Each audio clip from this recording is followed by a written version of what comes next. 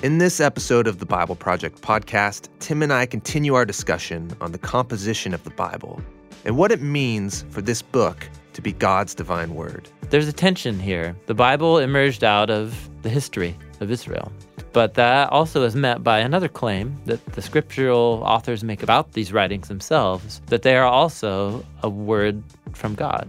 And so this fights us into you could call it the paradox or the unique category of the scriptures. They claim to be a divine and human word at the same time. We're going to go deep into the structure of the Bible from beginning to end, starting with the Old Testament, which is primarily the history of ancient Israel. The Hebrew Bible is a minority report on the history of Israel, told from the perspective of what during Israel's history before the exile was a minority group, prophets, who believed that they were preserving the true heritage and history of Israel from Moses, and that most of Israel had gone astray. We then talk about the New Testament books and how the disciples of Jesus claim that Israel's story was being continued with the life, death, and resurrection of Jesus.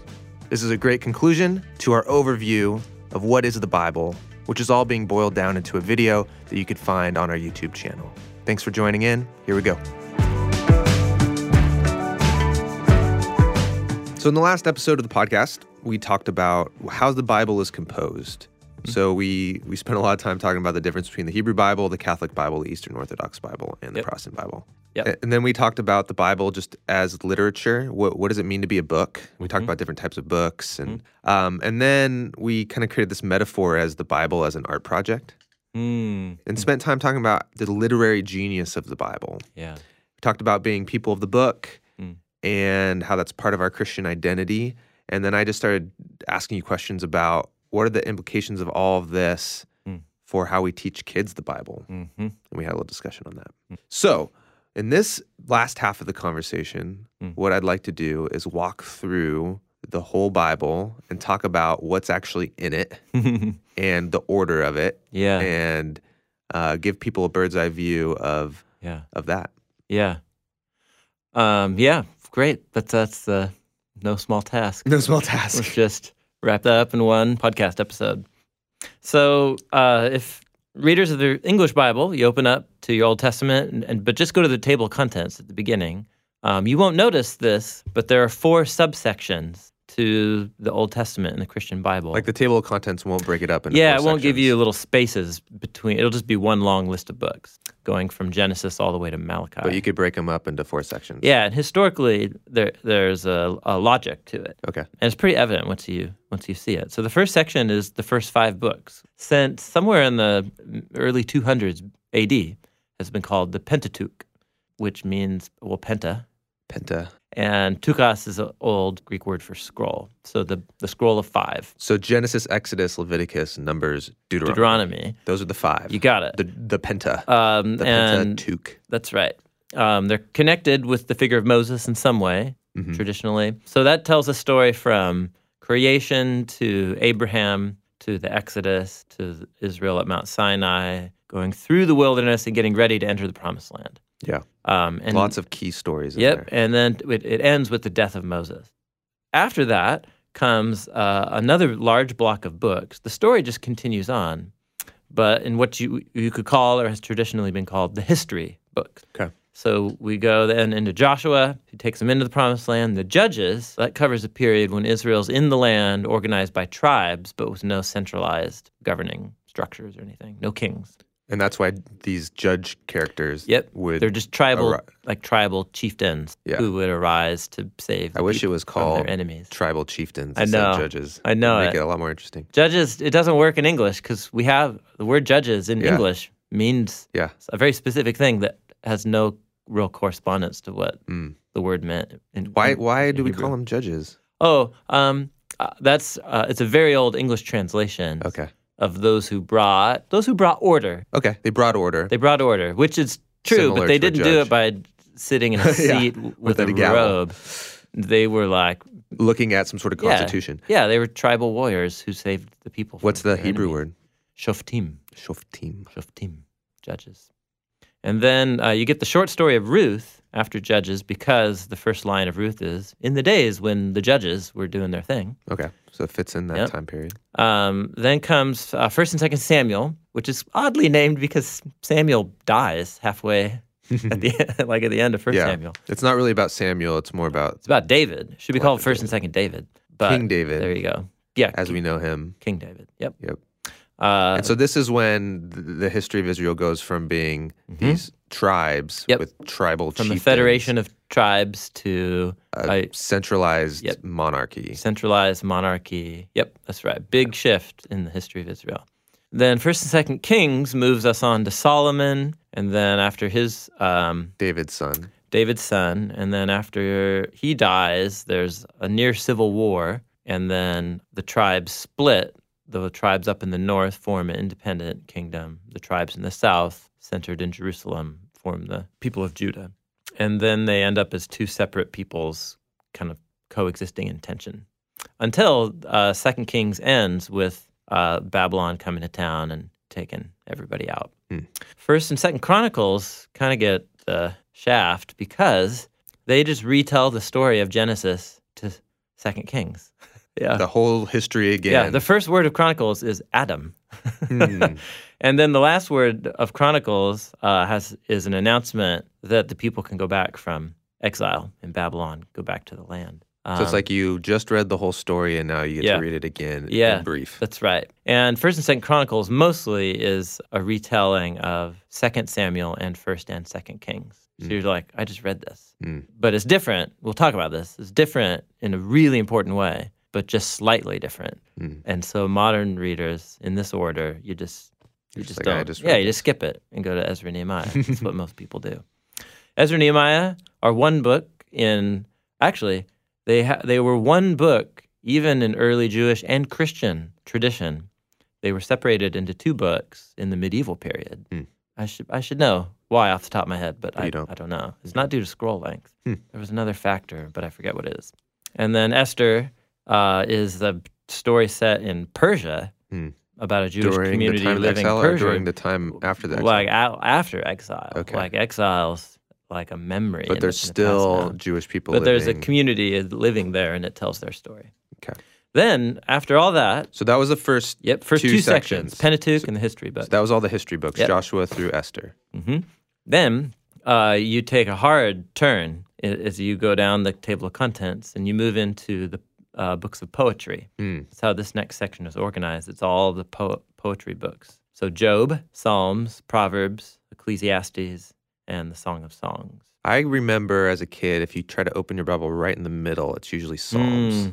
Usually land in Psalms. Oh, yeah, and it's a fat book. It's because, so you like oftentimes get to it. Yep, yeah, totally. So those are all books that are unified. These books are all entirely, 99% written in poetry. Altogether, they're connected to David and Solomon, even though the books inside them, the Psalms, less than half of the Psalm, 150 Psalms are connected to David explicitly. There's all kinds of other authors mentioned. And Proverbs says Proverbs of Solomon at the beginning, but then there are other authors mentioned in the book itself of different sections of the book. And Ecclesiastes and Song of Solomon. Job is an anonymous work. And then after the poetic books, then you get the 15 books of the prophets. The three big ones. The biggies. Yep. Isaiah, Jeremiah, and Ezekiel. Oh, excuse me. Sorry, I'm already skipping ahead. There are 17 books in this section. There's 17 books in this section? Yeah, totally. Oh, okay. It's 15 books in the Jewish order. We'll talk about the Jewish order. We will in a second. So you get the three big ones, Isaiah, Jeremiah, Ezekiel, and then two smaller ones sandwiched in there. After Jeremiah is the Lamentations, and then after Ezekiel comes Daniel. And then you get the 12 called minor prophets in the Christian tradition. And they're minor because they're small? Because of the size of the books. Yeah. Not. It's not a rank in the military? No. Yeah, it's nothing to do with their importance. These books are really important. So that's the shape of the Christian Old Testament. Old Testament. Pentateuch, yep. History, poetry, prophets. Yep, yeah. And I just know as a kid, becoming familiar with the Old Testament, you've got the Pentateuch. Those are the really old stories Yeah. There's the history. Yeah. That's where there's a lot of bloody, weird, yeah. crazy stuff. Then the poetry, that's like where we would get some of our worship songs. And then Proverbs was in there, so we can get some wisdom. And then Ecclesiastes is in there, and that's just a weird book that we kind of ignore. And then and then the prophets, it's just kind of like, good luck. We'll during Christmas time, we'll pull some Isaiah out or something. Yeah. But beyond that, we're just kind of like, then some end of the world. This is some weird Hebrew poetry. We don't get it. Yeah. Let's just move to the Gospels. Yep. That's my understanding of the Old Testament. Your experience in the Old Testament, yeah. So, there you go. So here's interesting historical factoid. That order, an arrangement of the Old Testament, the earliest witness we have to that type of order, hard evidence, is in not a Hebrew Bible, but a Greek Bible. So a Greek translation. Greek translation. So people who spoke Greek were like, we want to translate the Hebrew scriptures into our language. That's right. We speak Greek. Yep. And it's a Christian manuscript produced by Christian scribes. It dates to the mid-300s. And those are our earliest large whole Bible manuscripts date to the 300s. There are many manuscripts of individual books that date earlier, but of a whole thing together in Greek, the oldest one date to the mid-300s. And it's in this order. So that's interesting. That order, from our vantage point, the earliest hard evidence for that order in an old Bible is 1,700 years old, which is pretty old. Yeah. It's pretty old. Right. But the Old Testament's way older than that. Mm-hmm. It wasn't written in Greek. It wasn't written in Greek. Yeah. Right. And it wasn't a Christian document. Correct. It's pre-Christian. So that's an interesting factoid. So layer on top of that another set of interesting facts. When you look back at how Jesus himself referred to the scriptures, which for him would have been the Old Testament, he refers to it by its sections. And when he does it, he doesn't talk about Pentateuch, history, poetry, prophets. So at the conclusion of the Gospel of Luke, in the resurrection stories, where he appears and has that awesome Bible study with the disciples in the room, and he has fish with them. This is in Luke chapter 24, verse 44. He says, hey guys, listen, why are you surprised of everything that just happened over the weekend? Because a dead guy is alive. Totally. So that's why they're surprised. That's partly. But then he goes on to say, listen, this is what the Hebrew scriptures have been pointing to all along. And he says, this is what I told you when I was still with you, that everything must be fulfilled that is written about me in the law of Moses, the prophets, and the Psalms. Now, you could just take that as he's just pulling out some of the picking out highlights. Yeah, the highlights. So the Old Testament highlight reel. Yeah, so the law of Moses, I guess maybe he's talking about the laws of Mount Sinai. Yeah. Point to me. The prophets, of course, sure, right? Yeah. So there's a bunch of them, and the Psalms. So if you take those three words, law, prophets, and Psalms, in relation to your English Old Testament, he's just kind of picking out some different points in no particular order. He left out the poetry books. The stories in Genesis don't seem really accounted for. Right. The Joshua, Judges, the history books. And you think, well, yeah, they're history. They're not about predictions of the future. I'm just saying, this is what will kind of go through your mind if what you have reference to is just Jesus is just picking out the parts of the Old Testament that make you see his relevance. That's how it would seem. Yeah, correct. So that's one way to read what Jesus is doing there. However, reading it that way is really taking what he's saying out of context. It's assuming that the order that we have in our English Bibles is the order arrangement of the Bible that Jesus had. So, which we know for a fact it wasn't. We know for a fact that it wasn't. Yeah. What we know is that the majority way that Jewish, pre-Christian, and even the earliest Christian, Jewish readers of the Hebrew Bible, the way they encountered the Bible, the way they thought about it, was not in 4 sections, but actually in 3 sections of the Torah, the prophets, and the writings. Torah, the prophets, and the writings. And we have abundant evidence for this in Jewish writings and authors contemporary with Jesus or before him. So, for example, among the Second Temple writings that made it into the Catholic Deuterocanon, there's a book called The Wisdom of Ben Sira. And there's a prologue to it. And Ben Sira, his name is Yeshua, Jesus. The main wisdom in the book is by an old sage named Yeshua ben Sira. But then his grandson wrote a little prologue at the beginning of the book. And he says, many great teachings have been given to us through the law, the prophets, and the other writings that follow them.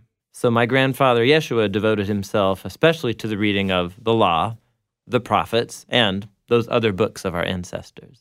So he's got a three-part, when he thinks about the shape of the Hebrew Bible, he's got the same three-part shape that Jesus does. The law, the prophets, the other writings. But Jesus doesn't say the other writings. He says the Psalms. He says the Psalms. We'll talk about that. There's one of the Dead Sea Scrolls makes a reference to the whole of the Hebrew Bible and calls them the scrolls of Moses, the words of the prophet, and the words of David. So again, we've got this law of Moses. So they've been referred to now so far as the other writings, the words of David. The third section? Yeah, the third section. Yeah. Yep. The other writings, the words of David. Or the Psalms. And the Psalms. The Psalms. And just to cap it off, Philo, who lived down in Egypt, who was a Jewish philosopher writing for a Greek audience. He was trying to get a hearing in the philosophical schools, Alexandria, Egypt, as a Jewish philosopher. He refers to his Bible quite a bit, and he refers to the shape of his Bible as the laws, the oracles given by inspiration through the prophets, and the Psalms, along with the other books whereby knowledge and piety are increased. So he's got 4 categories there? Well, the law, the oracles given through the prophets, and the Psalms and the other books. Oh, as one thing. Yeah. Psalms and other books. Totally, yeah. So now for this third section, we've got the law and the prophets. That's pretty clear. It's become standard. And then we've got, for another collection alongside those two, we've got Jesus Says the Psalms, we've got the other books, we've got David, and we have the Psalms and the other books. So there's an awareness all through that the Hebrew Bible has this 3-part shape, and that third section is connected with David, namely the Psalms. That's the only book in the writings. The writings, yeah. And then when we look at the shape of the Bible transmitted through the history of Judaism, it has exactly that 3-part shape. It's referred to by an acronym called Tanakh, T-A-N-A-K, Tanakh. And that's an acronym. It's an acronym. The T stands for Torah, which corresponds to the Pentateuch, first 5 books. But then, interestingly, the Torah, which we've translated as the law. Yes, that's right. Yeah, which went into Greek and then into English as law. The Hebrew word refers in its most basic meaning as teaching or instruction. Okay. Which laws can teach and instruct you, but so can a poem and so can a story. Okay. Because a lot of the Torah, a lot of the first 5 books are stories. Yeah. The majority of it's story. The next highest majority is legal material, laws. And then the third, coming in third, is there's actually quite a lot of poetry. All of those teach, just in different ways. So you've got the Torah, that's the T of the Tanakh. The N stands for the Hebrew word nevi'im, which is the Hebrew word prophet. The Torah, the law, and the prophets. So in the English order, the prophets come last. But in the Hebrew order, the prophets come after the Torah. And look at what's in the prophets. The first 4 books of the prophets are Joshua, Judges, Samuel, and Kings. Yeah, those are history books. Yeah. So within our Christian English ordering, we think of those as history. In the Jewish tradition, those books are considered books of the prophets. Because prophets, in my mind, were the poetry books of the crazy guys that talked about crazy things. Yeah. But Joshua, Judges, those are stories about the history of Israel. Why do they consider those books of the prophets? Yeah. So a few things. One is the conviction that comes down through Jewish tradition that the whole of the Hebrew Bible is a prophetic work. So it's the result and work of the prophets. And so what these books are is it's Israel's history told from the point of view of the prophets. And secondly, that these books are actually about Israel's future. They are generating hope for the future by retelling the story of their past. So it wasn't just a telling of history just for the sake of telling the For history. archival's sake. For archival Yeah, sake. actually, at multiple points in the Book of Kings, the author says, hey, listen, if you want like the whole complete record of what Jeroboam or all the different battles. Abijah did, go read, he calls it the Annals of the Kings. Mm. And he refers to those books constantly. Mm. So what that tells you is that, the Book of Kings actually isn't primarily a historical chronicle. Mm. He's drawn from historical chronicles to create a prophetic work, namely a work that looks at Israel's story from a divine point of view in order to generate wisdom, to teach wisdom to God's people, and to sustain hope for the future. And that hope for the future is all about the coming kingdom of God and the Messianic King, especially in this reading order. So they're considered books of the prophets because the shape of the history and the purpose of the telling of the history is to give you hope for the future and to give you a perspective on why everything had happened in a particular way. And that was a unique perspective that the prophets gave us. Yep. Yeah, the story arc of those 4 books, Joshua, Judges, Samuel, Kings, is we went into the land on the terms of the covenant that we made at Mount Sinai, and we blew it big time. Our best kings blew it big time, and where they, ran the whole ship into the ground, landed the people in exile in Babylon. But from there have been hints all the way along that that's where the story was going, and also that wouldn't be the end of the story, that God was going to restore his people, bring them back from exile, and fulfill his purposes. And then what you get in the second part of the prophets are then what Christians typically call the prophets, Isaiah, Jeremiah, Ezekiel, and then the 12 minor prophets. And they're the big I told you so. Yeah, totally, yeah. And they're structured as 3 and 12. The 3 big ones and 12. Mm-hmm. And which corresponds precisely to the story of the patriarchs in the book of Genesis. 3 patriarchs? 3, Abraham, Isaac, Jacob, and the 12. Oh. So once again, it's uniting the past and the future hope. That God's promises to those patriarchs before Israel even blew it is actually the only hope that there is for the future. And that's what the prophets go on to develop is they retell in poetry how Israel ran the ship into the ground, and that's not the end of the story. They really develop the hope for God's kingdom, the day of the Lord, for the coming Messiah, and Israel returning to its land so that blessing of Abraham can come to all of the nations. So that's the prophets. So that's the law and the prophets. Yeah, you get the law and the prophets. And so when Jesus says the law and the prophets, he's referring to those He's referring two to those 2 big blocks of the Hebrew Bible. And then when Jesus says the Psalms, or when other Jewish authors say the other books, they're referring to a diverse third collection that begins with the Psalms. The Psalms is the first book of that collection. It's the K in the phrase Tanakh, which means Ketuvim. And that means Psalms? Ketuvim means writings. Oh. Writings. And then the ordering of the writings in ancient Jewish manuscripts tends to differ internally within, but it makes sense. There's no sequential narrative unifying them, but it does seem important and intentional that Psalms is at the beginning. And it also seems intentional that in many Jewish orders that the Chronicles is the final book of the Ketuvim, which makes it the final book of the Hebrew Bible. So it's not, Chronicles is not a book of the prophets. It's not among the prophets, correct. Though it has the same purpose.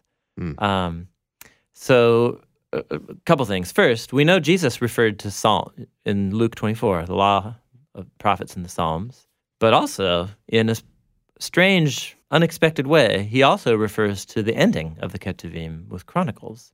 It's in a judgment oracle that he pronounces over Israel's leaders. In Luke chapter 11, verse 51, he says, "Therefore this generation," i.e. the generation of Israel's leaders that's rejecting him, he says, "This generation will be responsible for the blood of all the prophets that it's been shed from the beginning of the world, from the blood of Abel to the blood of Zechariah, who was killed between the altar and the sanctuary. So it's interesting, just for starters, that he refers to Abel, Cain and Abel. Yeah. Like on page 4 of the Bible. He refers to him as a prophet, which is its own interesting rabbit hole to go down. But the point is, he starts with Genesis, the first murder in the Bible is what he mentions. Okay. And then he mentions the blood of Zechariah. Who is a prophet? Yeah, a prophet, and he's killed near the end of 2 Chronicles. Which, if Jesus is working from the beginning to the end of Israel's history, Zechariah gets murdered in like the middle of Israel's history. But that's because he's not thinking chronologically, he's thinking literarily. He's referring to the final section of the last book of the Hebrew Bible. Which is Chronicles. So from the blood of the prophets, from the first book of the Bible to the last book of the Bible, that's what he's doing. That's the point in of that. Interesting. So he refers to Psalms as the first book, the Law, the Prophets, and the Psalms, and in this thing he refers to Chronicles as the conclusion of the Scriptures. Is the Ketuvim kind of like the junk drawer a little bit? Because there's not like as much of a unifying factor as the law. Yeah. The Torah is all the books of Moses. Then you've got the prophetic books, it's history and the prophets. Yeah. But then you've got like just this eclectic group. You've got Psalms, which is poetry, Job, poetry, Proverbs are Proverbs, ancient wisdom. Then in here is Ruth, which is history. Yeah, a section from earlier in Israel's story. Yeah. Yeah. Song of Songs is like romance poetry. Yeah, right. Ecclesiastes is poetry. So we've got a lot of mostly poetry and some wisdom. Yeah. Okay, I can get down with that. And then Lamentations, okay, more poetry. Yeah. But now we've got like more history. Yeah, and then history. Daniel, and history, Ezra, Nehemiah, and then this random book, which is like the Chronicles, is all the history again. Yeah. Right. So, yes, that's at a first glance. That's what it looks like, the kitchen junk drawer. But remember, literary genius. Yeah. Nothing. There's no junk drawer. There's not one word in this whole thing that's unintentionally placed. So before we come back to what the Ketuvim is and represents, you got to back up. Okay. And think about, so this is a collection of scrolls. In the Hebrew Bible. They didn't have books. Yeah, it wasn't bound together. Yeah, so this is a collection of scrolls that is being viewed and referred to as a unified 3-part whole in all these different authors, all these different sectors of Judaism, right? Jesus up in Galilee, Dead Sea Scrolls, they're out, former priests by the Dead Sea. You have a wisdom teacher in Jerusalem. You have all these different Jews, a Jewish philosopher down in Egypt, and they all have this sense of a 3-part shape to the Bible, even though they've only ever encountered it in the form of individual scrolls. Yeah, that's good to think about. That's helpful for me because they never had everything bound together. No. So they never had someone go, hey, let's put table contents together. Yeah, the books that we know of today is it's an invention of the Roman period. The Codex. Post-Christian. Yeah, it's called the Codex. So they had these really long scrolls. Yep. And they would roll If you've them ever up. seen the Dead Sea Scrolls, that's a great representative example. They're made of animal skin, parchment, leather, for the most part. So these long leather, animal skin. Yeah, scrolls. Scrolls. Would they be like stitched together or something? Yep, stitched. Okay. Yep, stitching. And then they'd roll them up, and one book would be on there? Or would a book be broken up into many scrolls? It depends. Yeah, mostly it would be the individual books of the Hebrew Bible corresponded to a scroll. A scroll. A single scroll. Yeah, you don't get all the books of the 5 books of the Torah on single scrolls until a later period Like, and that in would be Judaism. called a Torah scroll. And you call it a Torah scroll, yeah. So I'm imagining, as an ancient Jew, I have access to a collection of scrolls. Which would be not very many people. It'd be like your synagogue. Yeah, not very many people. Your synagogue. And you gotta put them in some sort of order. And traditionally, people are like, okay, these 5 scrolls, this is a set, this is a collection, and that's the Torah. Yeah. And then these, how many are in the center? Section 17, you said? It's 4 plus 15. So you'd have this collection of 19 scrolls. Yeah. And actually, sorry, the minor prophets were always connected on one scroll. Oh, okay. Oh, so it'd only be 4 scrolls for the prophets. 4 scrolls. Oh, it would be 12. Let's see. Joshua, Judges, Samuel, Kings would each be 1. And then it would be 4 more, Isaiah, Jeremiah, Ezekiel, and the 12. 8 scrolls. Yeah. So you'd have these 5 scrolls. You'd 5 call scrolls. them Then you have the 8 scrolls You'd have of the 8 prophets. scrolls, and you call them the prophets. Yeah. And then you'd have a collection of other scrolls, and you'd call them the Ketuvim, the writings. Yep. And that tradition of how they are placed together and thought of together as a collection was passed on to you. Yes. Yeah. It's not like written in a table of contents or anything. Correct. Yeah. That's how you think of this collection of scrolls. Yes. So here's And all 3 sets together Yeah. to you are your ancient scriptures. Yep. Yeah. That's the idea. So rabbit hole goes a little deeper. If you wanted to create some kind of system, some kind of cross-referencing linking system to help create sequence and order out of that, and you're working with the technology of scrolls, where are you most likely, where is an editor who wants to bring coherence to this big collection most likely to do their work? And it's fairly obvious if you work with scroll technology, because you open it up and it's either the beginning or you've read it all the way through and the outer leaf is the end. Oh, okay. So if you look at the beginnings and the first words and the last words of all the books of the Hebrew Bible, you'll start to notice things that are really interesting. You'll start to notice what look like little editorial linking reference notices. If you look at the first lines of all the books of the Torah, they're all interlinked together. And if you look at the last lines of the books of the Torah, or in the last chapter of all the books of the Torah, you'll see that there are these little referencing mechanisms that either link back to the first line of the book or that get you ready to read the next line of the opening scroll. What would be an example of that? One example is the book of Exodus opens up with, these are the names of the sons of Jacob that went down into Israel, and it gives you a list. But you've read that list before. You just read it a couple chapters ago near the ending of the book of Genesis. So the beginning of Exodus actually picks up and condenses a whole section out of the ending of Genesis and makes it the beginning of the story of Exodus. So it's a way of connecting the ending of Genesis and the beginning of the next scroll. So you're saying very likely the scroll of Exodus could have not had that, and someone with access to that scroll said, I want to make this really fit more fluidly from Genesis to Exodus, so I'm going to rewrite and paraphrase the ending of Genesis, and I'm going to put it here at the beginning of the scroll because I have some room. Yeah, totally. You can see this everywhere. All the books of the prophets begin with little superscription headings that are all cross-referencing different moments in the book of Kings. Verbatim, just lifted phrases right out of the book of Kings. So every book of the prophets, in some way, is being linked back. It's like hyperlinks, on like a web page. It's like hyperlinking you back into the story of the prophets, Joshua, Judges, Samuel, Kings that you just read. So there's intelligent life here at work in this 3-part shape.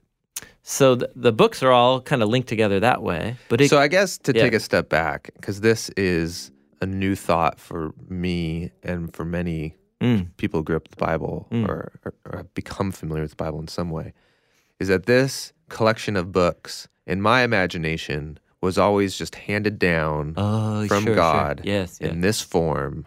And through different people at different points in history. But it was like, here's the book of Exodus completed. Here's the book of whatever minor prophet in its completion. And then that was with fidelity copied over and over and over, never changed. Because as soon as you start introducing this idea of, well, actually, editors, there was an editor, and he put in a new introduction. That's just not a category of how the Bible was formed. Okay. Mind. All right. Yeah. Let's pause. Let's talk about that for a second. So, 2 things. One, there's nothing in the Bible that claims that these books were written all as complete first editions, Mm-hmm. as individual works that were only brought together once they were each completed on their own. Okay. Like, there's nothing in the Bible that claims that. Okay. Second, there's nothing in the history of human writing that tells us that that's how books are actually produced. Even in the modern period. Yeah, but if it's going to That's be a not how book books are that God's produced. going to give you because he wants you to know the truth about reality, you think he would do it that way? Why? potentially? Why do you think why? Just be a lot cleaner. According to whom? Well, I mean, why? I've been thinking about it. Like, if I wanted a document, I am thinking about it.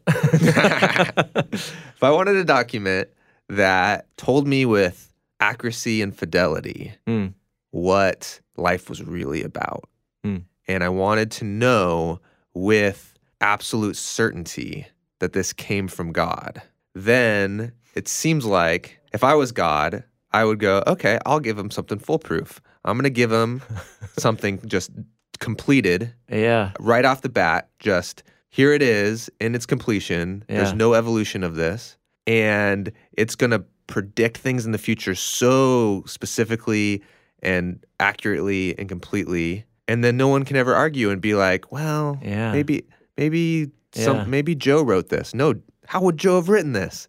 You know, like, then it becomes foolproof. Yeah. And I feel like as I'm saying that, it's obvious that's not what we have, but Yeah. it's kind of what I think I expected to find. Interesting. And when we talk about Yeah. all these Yeah. prophecies that Jesus fulfilled, or all these prophecies that are going to be fulfilled, Mm. that was always a proof of like, obviously this is divine, because look, who can predict the future? Yeah. How is it possible that Yeah. Yeah. these 500 prophecies were fulfilled? Of course, it's a divine book. And so that's just kind of my category Yeah, sure. of this is what a book Yeah. that came from God must look like. Yeah. Man, it's a big, big conversation. That mindset is a modern construct. Mm-hmm. It's a modern Western construct that's imposing onto the Bible standards of certainty, and it's imposing on the Bible a view of what Christians have called inspiration. Yeah. A term meaning how human authors were used by God to write these books. Mm-hmm. It's imposing a view of inspiration onto the Bible that don't actually find in the Bible. Mm-hmm. Because the Bible contains all kinds of records about the origins of its writings. Jeremiah 36, as one example. Jeremiah senses God calling him to collect all of his poems and essays and prophecies over a period of 20 years Mm-hmm. to put them together into a scroll. So he doesn't do it himself. He hires a professional scribe to do it. Mm. And how long did that take? I can't even imagine. I only have 7 years worth of sermons. And the thought of compiling A all life those work. together, Yeah. sheesh. So he does it. Baruch does it. The scribe's name is Baruch. And then he gives it to the kings and priests, and they burn it. The contents make them so angry. Mm. So then he senses God calling him to make another edition. This is all in Jeremiah chapter 36. So they make a second edition, and the last line of the chapter is, so Baruch wrote down the words and put it all down, and then the last line is, and many similar words were added to them. So you're like, wait, edition 2 of Jeremiah is longer than edition 1. Mm. And what does that mean, similar words? Yeah, what does that mean? Exactly. Yeah, exactly. There's like 8 different interpretations of what that could mean. Is a extra poetry of Jeremiah that he forgot to include in edition 1? Is it Baruch's poetry? Is it someone else's? But that was related to the same themes? And so it's maddeningly ambiguous. But it at least tells us that this book went through multiple editions and a process of expansion through those editions. And you can see that in the book of Proverbs. You know, it says Proverbs of Solomon at the beginning, but you finish the book and pay attention to the headings of different little collections. And you've also got in there sayings of the wise. You have the sayings of Solomon that the men of Hezekiah put in the book 200 years later after Solomon. And then the book concludes with a collection of riddles from a guy named Agur, who we have no idea it's not a Hebrew name. And then from a king, a non-Israelite king named Lemuel, but it's actually wisdom that his mother taught him, we're told.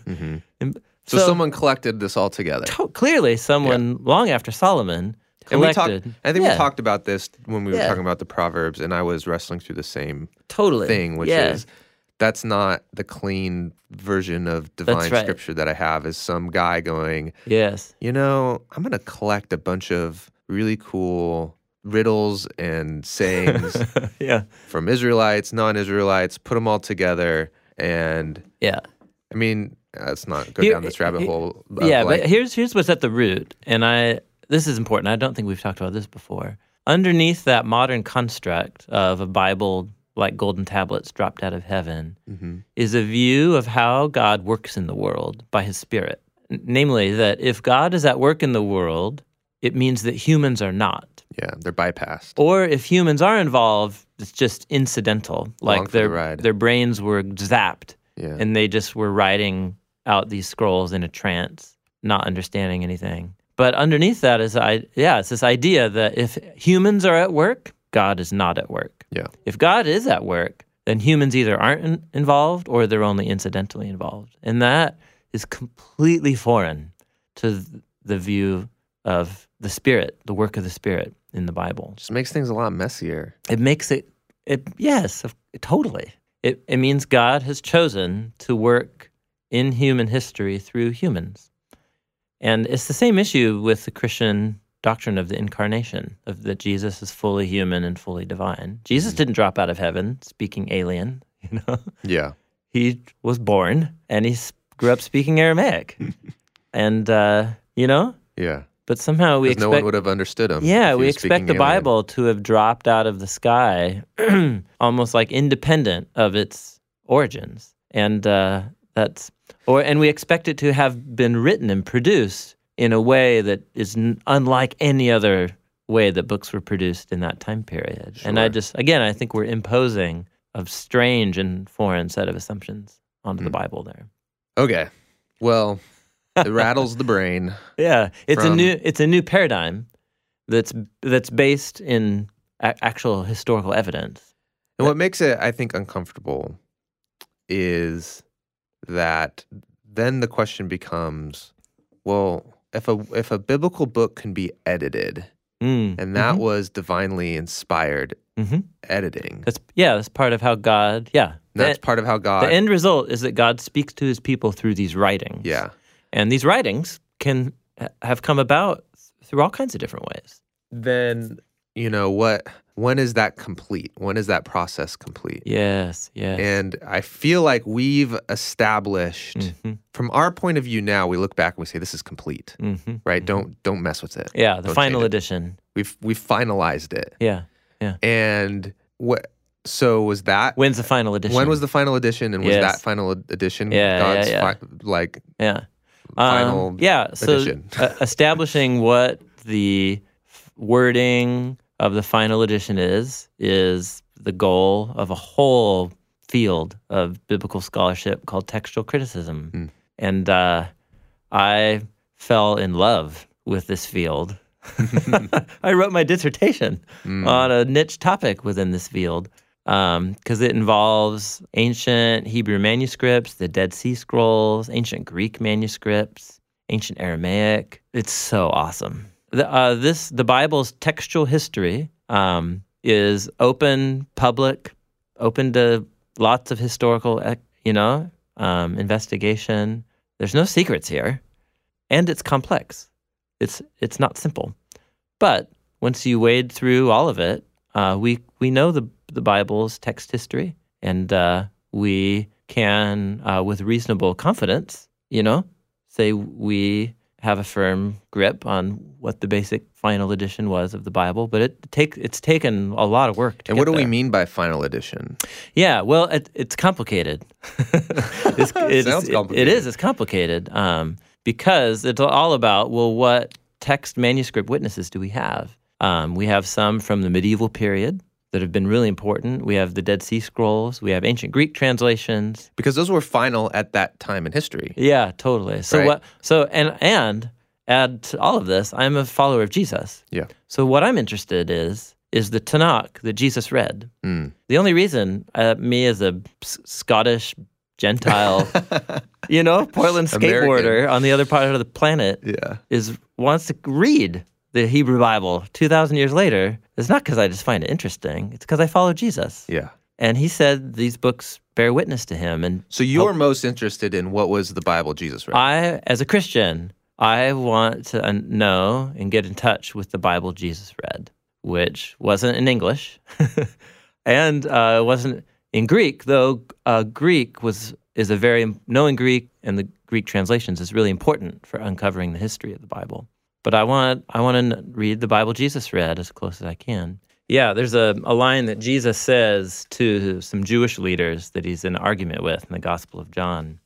He says to them, "You guys are experts in the Scriptures. You study the Scriptures diligently because you think that in them you have eternal life." And then he says, "These are the Scriptures that bear witness to me." And in one verse, I think you have a nutshell of getting the horse first and then the cart. In Jesus' mind, the reason the Scriptures are a divine word is not because you are being invited to a personal relationship with a book. You're invited to have a personal, living connection to Jesus, the risen Messiah. And the reason I read the Bible is because it's the divine and human word that points me to Jesus. It points forward from the Old Testament, and then for the New Testament, it points me backward. And it all centers on the person of Jesus. It puts Jesus, the living Jesus, who I don't know apart from the Bible, but at the same time, the Jesus that I know is the Jesus represented for me in the pages of Scripture. But at the same time, Jesus isn't the Bible. The Bible is a literary text that tells me and points me to an actual person who has a close connection to these texts, but isn't the same thing. He's he's a person. Just like I could read your biography, but I'm sitting across the table right now talking to you. And you are not the same thing as the book that could be written about you. But once I'm dead, that's all we're going to have. You would need to be the Son of God, biography. Whose spirit could be present with us as I read the book and come and that's the difference between me and Jesus. Yeah, that's the difference. That's right. So the focus on what it means that the Scriptures are inspired or a divine and human word doesn't mean that they weren't produced through normal human processes. What it means is that the message that these books communicate is a message God wants his people to hear that points them to the life, death, and resurrection of Jesus. Yeah. And you're right. I've been living in this paradigm for a long time, but I went through a paradigm shift to get to this space. Yeah. And every time I teach through the shape of the Tanakh, this is exactly the conversation that comes that ends up. Every time I've talked about the composition and unity of the Tanakh, it's like, well, wait a second. It raises this very question. You're shattering firm categories I was holding. So that's how we got here. The editorial unity of the Hebrew Bible. So to kind of finish off this conversation on the Old Testament then, we Christians, Protestant and Catholic, call it the Old Testament. Yeah. And in Hebrew, it was just the Scriptures. The Bible, the Scriptures. Yep. And also referred to as the Tanakh, because that's an acronym for the three parts. Correct. TNK. Torah, Nevi'im, Ketuvim. I remember in college learning this for the first time, not really digging really into it, but kind of hearing, there's a different Hebrew ordering. And I didn't really understand it, but I knew of it. Because I wasn't as geeky as you. And remember thinking to myself, is it important that I read the Hebrew ordering of the Old Testament? Is there something more spiritual or more, is that more biblical? Yeah, it's interesting. I've had a hard time over the years trying to find a fair way to talk about this. The two orders, the English ordering, there's a logic to it. You tell the basic story of Israel. Yeah. You have the poetry and wisdom of Israel, and you have the prophets, like a ski jump at the end of a steep hill. And the prophets launch you off into the future hope of the Messiah and the kingdom of God. Makes sense. The Tanakh also launches you into the hope of the Messiah and the kingdom of God, but in a different way. That hope is emphasized actually from the beginning. And then the prophets as a whole, to have their own ski jump. And then the writings themselves are a whole ski jump. The three-part shape, we haven't talked about this, but the three-part editorial unity is itself designed at every step to pitch you forward into future hope for the Messiah and the coming kingdom of God. And it's because the ordering of the books highlights those ski jumps in a way that the English ordering doesn't highlight. Okay. And it has to do with how the ending of Deuteronomy and the beginning of Joshua work together. And those would be beginnings and ending of scrolls. Which is the same in our tradition. It is the same in our. And if you pay attention, you'll notice something there. But what's going on there, at the scholars call it the literary seam between the Torah and the prophets, is directly connected to the literary seam between the prophets and the writings, the Nevi'im and Ketuvim. If you go read the final paragraph of Deuteronomy and then go read the final paragraph of the prophets, which is Malachi, you'll notice editorial electricity connecting those two. And then if you read the opening of the prophets, the first lines of the scroll of the prophets, and then the first line of the first scroll of the writings, the Psalms, you'll see editorial electricity. And all those passages are talking to each other. They are a part of the editorial unification of the whole Hebrew Bible. And all of these passages are about immersing yourself in these scriptures as you're waiting the future coming day of the Lord. You're awaiting the future prophet who's going to bring the day of the Lord. And what's the day of the Lord? On into the Psalms. It's all about the coming Messianic son of David who will bring the kingdom of God. So the three-part shape of the Tanakh is pre-Christian, and it's messianic. It's future-pointing. And that's exactly why Jesus says what he says. Didn't I tell you, everything had to be fulfilled that was written in the Torah, in the prophets, and in the Psalms. Jesus read his Bible as the Tanakh, as a big neon sign, pointing to the future hope of the Messiah and the kingdom of God, and that's what he came to fulfill. So I think reading the Bible in Tanakh order is an important practice that Christians ought to recover. And you can do this. You can go to your bookstore. Well, most people don't have bookstores. Go to Amazon. Go to your Amazon bookstore and go look for the Jewish Publication Society's version of the English translation of the Bible, and it's called Tanakh. It's actually called Tanakh. Tanak. You can get it for like $12 on Amazon. Does Zondervan or anyone bind Old Testament, New Testament together? There are no Christian publishers that publish an English translation of the None? Tanakh. Zero. There are some modern Jewish translations of the Old and New Testaments, and they'll organize it that way, but they're very obscure publishers, or they're not mainstream at all. And I get it. For the major publishers, there's no money. So wait, there's no money in selling. There's some niche publishers who might do it. Let's hold on. Yeah, here we go. A Messianic Jewish scholar named David Stern, who, through a small press called Lederer Messianic Publications, published a English version of the Tanakh and of the Brit Chadashah, which is Hebrew for New Testament. You can get it on Amazon Kindle for $12, a paperback for $30 or $20 used. It's called the Complete Jewish Bible. What translation is he using? In the Complete Jewish Bible? Yeah. The Complete Jewish Bible shows the Word of God from Genesis to Revelation, a unified Jewish book meant for everyone, Jew and non-Jew alike. This text refers to the bonded leather edition. Ooh. Yeah, it's cool because he gives you the Hebrew names of Old Testament characters. Okay. So that way they don't get butchered as they do in most English translations. Like James in the New Testament is Jacob. Okay. So that's cool. So it's just a completely different translation. Yeah, it might be his own translation. I think it is. Yeah, his highly acclaimed English translation. Oh, interesting. Yeah. So yeah, it's his. There you go. For followers of Yeshua, this is a good translation that deserves its spot on your study shelf, along with your NIV and ASB. Yeah, it's awesome. You won't read the Bible the same way. It'll really transform how you read the Bible. All right, cool. So next we'll talk about the New Testament. Yeah.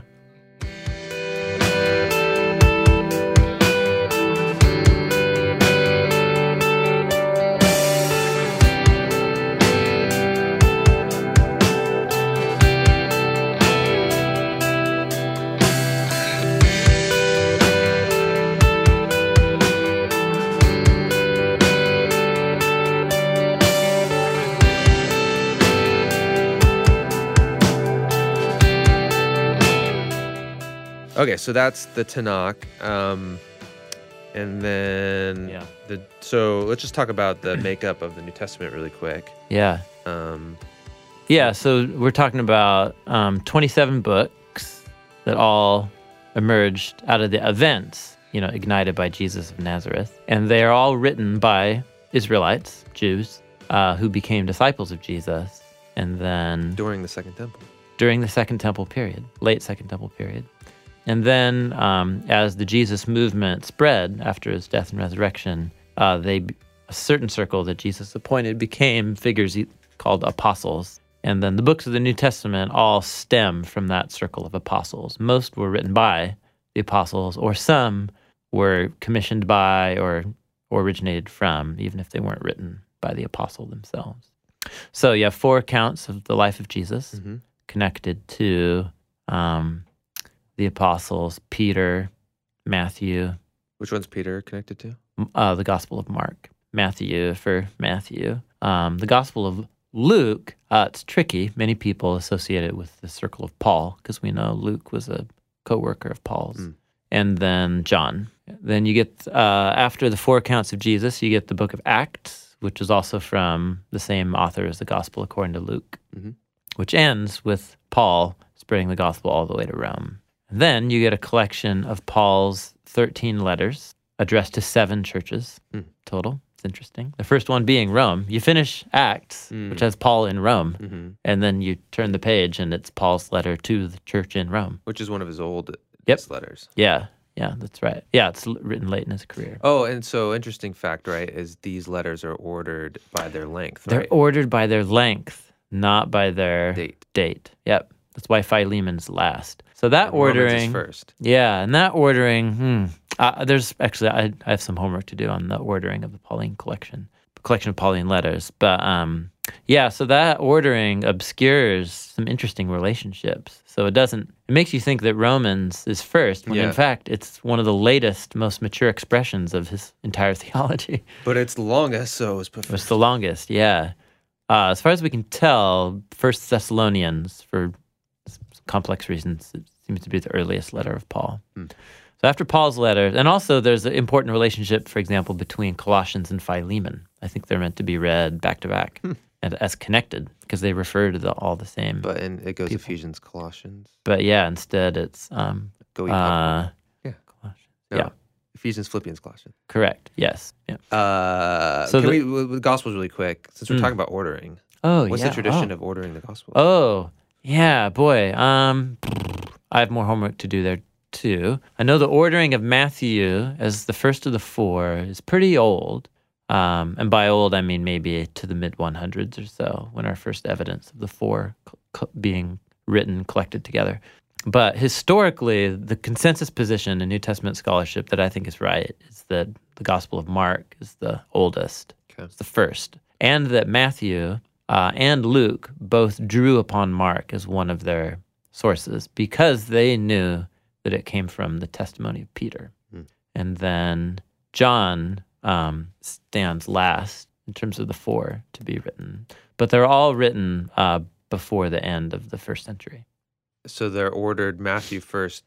Oh, yeah. So here's my hunch. And my hunch is more that, like, I've heard some other scholars say it, and is Matthew is easily the most accessible, and it's the version of Jesus' life that's most designed to be taught in a local church community.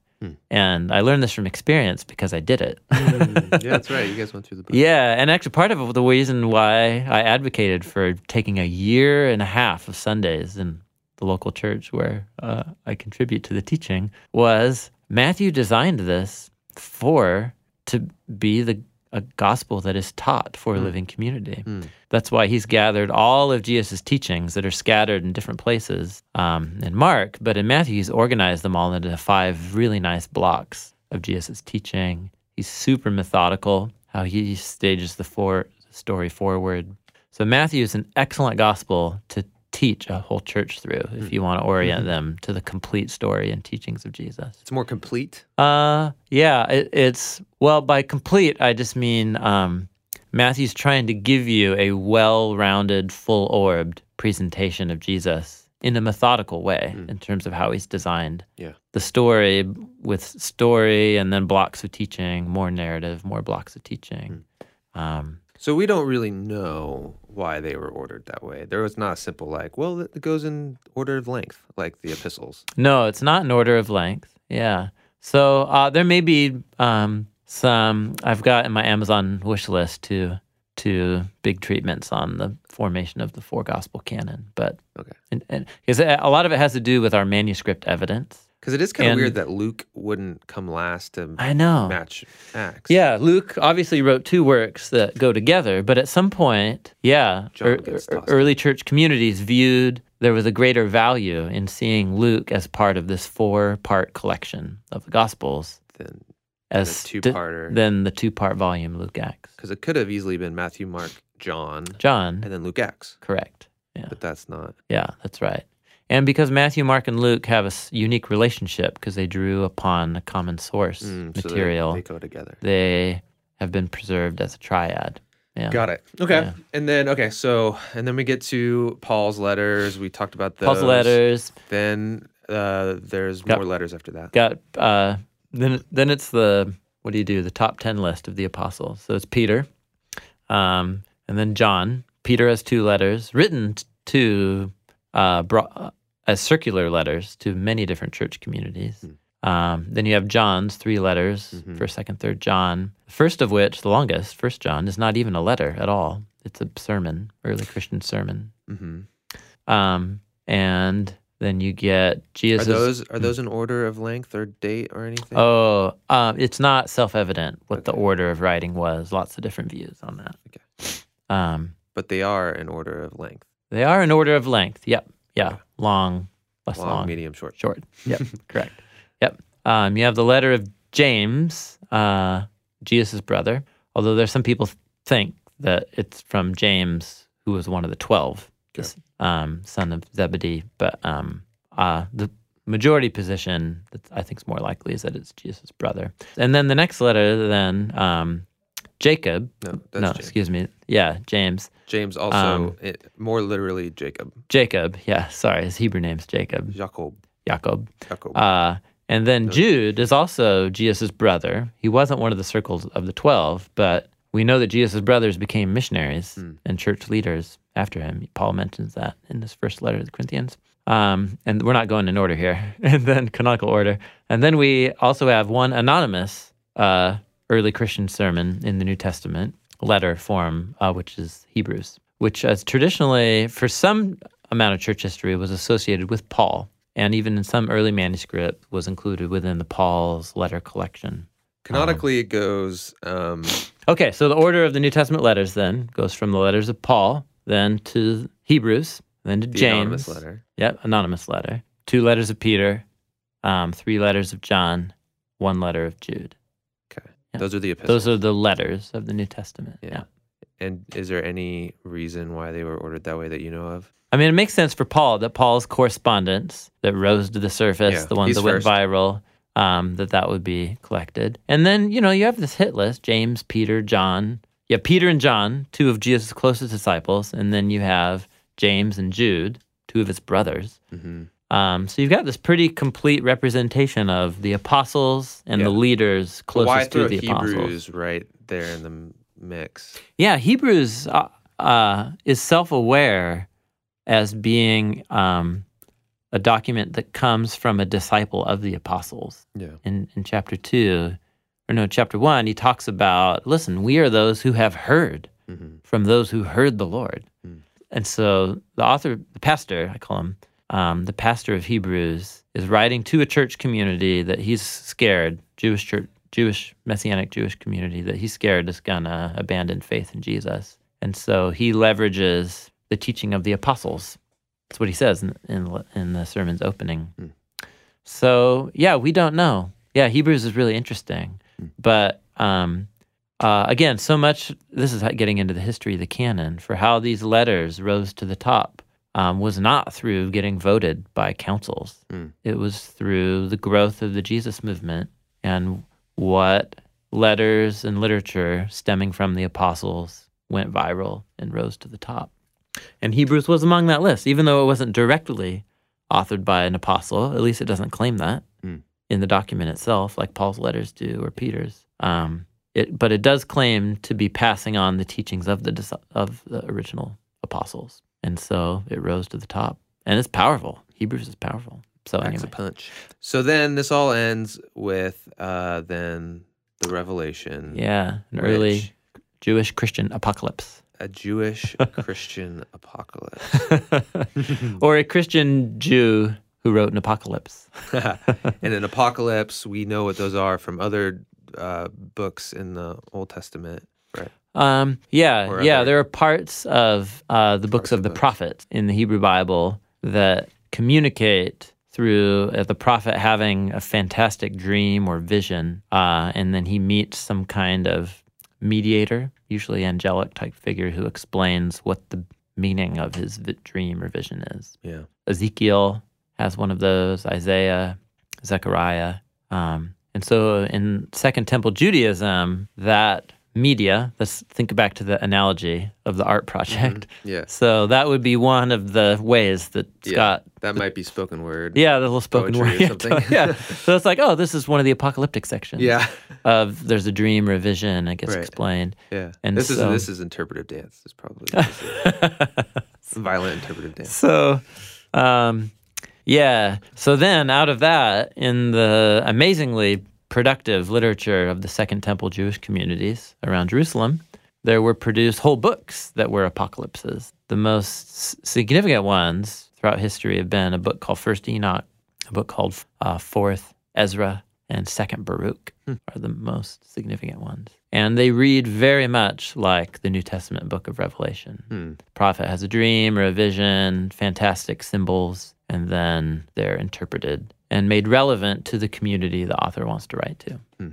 And so what we have in, the Revelation is John, and whether that's the Apostle John or whether it's a Jewish Christian prophet who traveled around the 7 churches that he writes to, but who's not an apostle.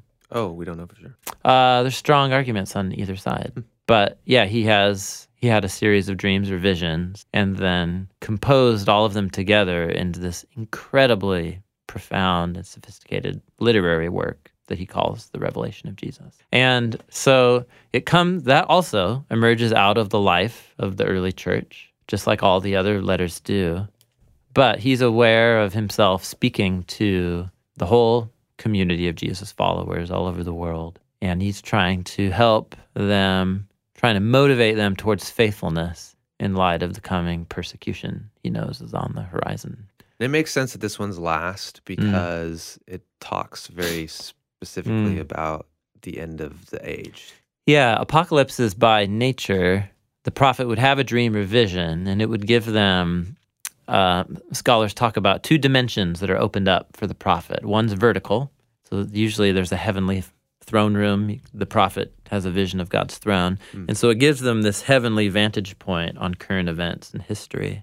But then it also gives them a horizontal viewpoint of able to view the present moment in light of the ultimate fulfillment of God's promises, which is the return of the Messiah, the kingdom of God, heaven and earth reunited, evil vanquished forever. Yeah. And so apocalypses give a heavenly vantage point on history, what's going viewing on current events in light of history's final outcome in the kingdom of God. It's fitting, obviously fitting, that the Revelation is the capstone of the Christian Bible, because it's about how the story ends and therefore how to live in the present in light of the story's end. So there's a question, was John aware of himself as writing the final book of the Bible?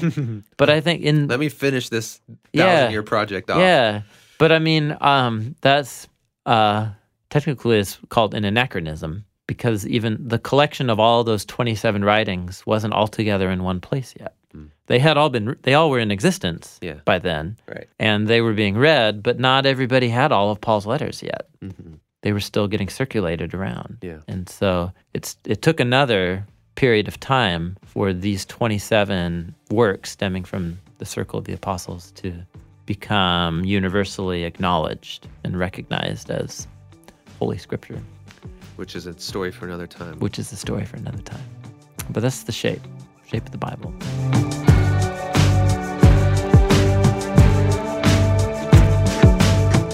that's it for our discussion on what the Bible is. You could find the video we made on this topic. It's on our YouTube channel, youtube.com/thebibleproject. It's also on our website, thebibleproject.com. Coming up next on the podcast is going to be a discussion on the Holy Spirit.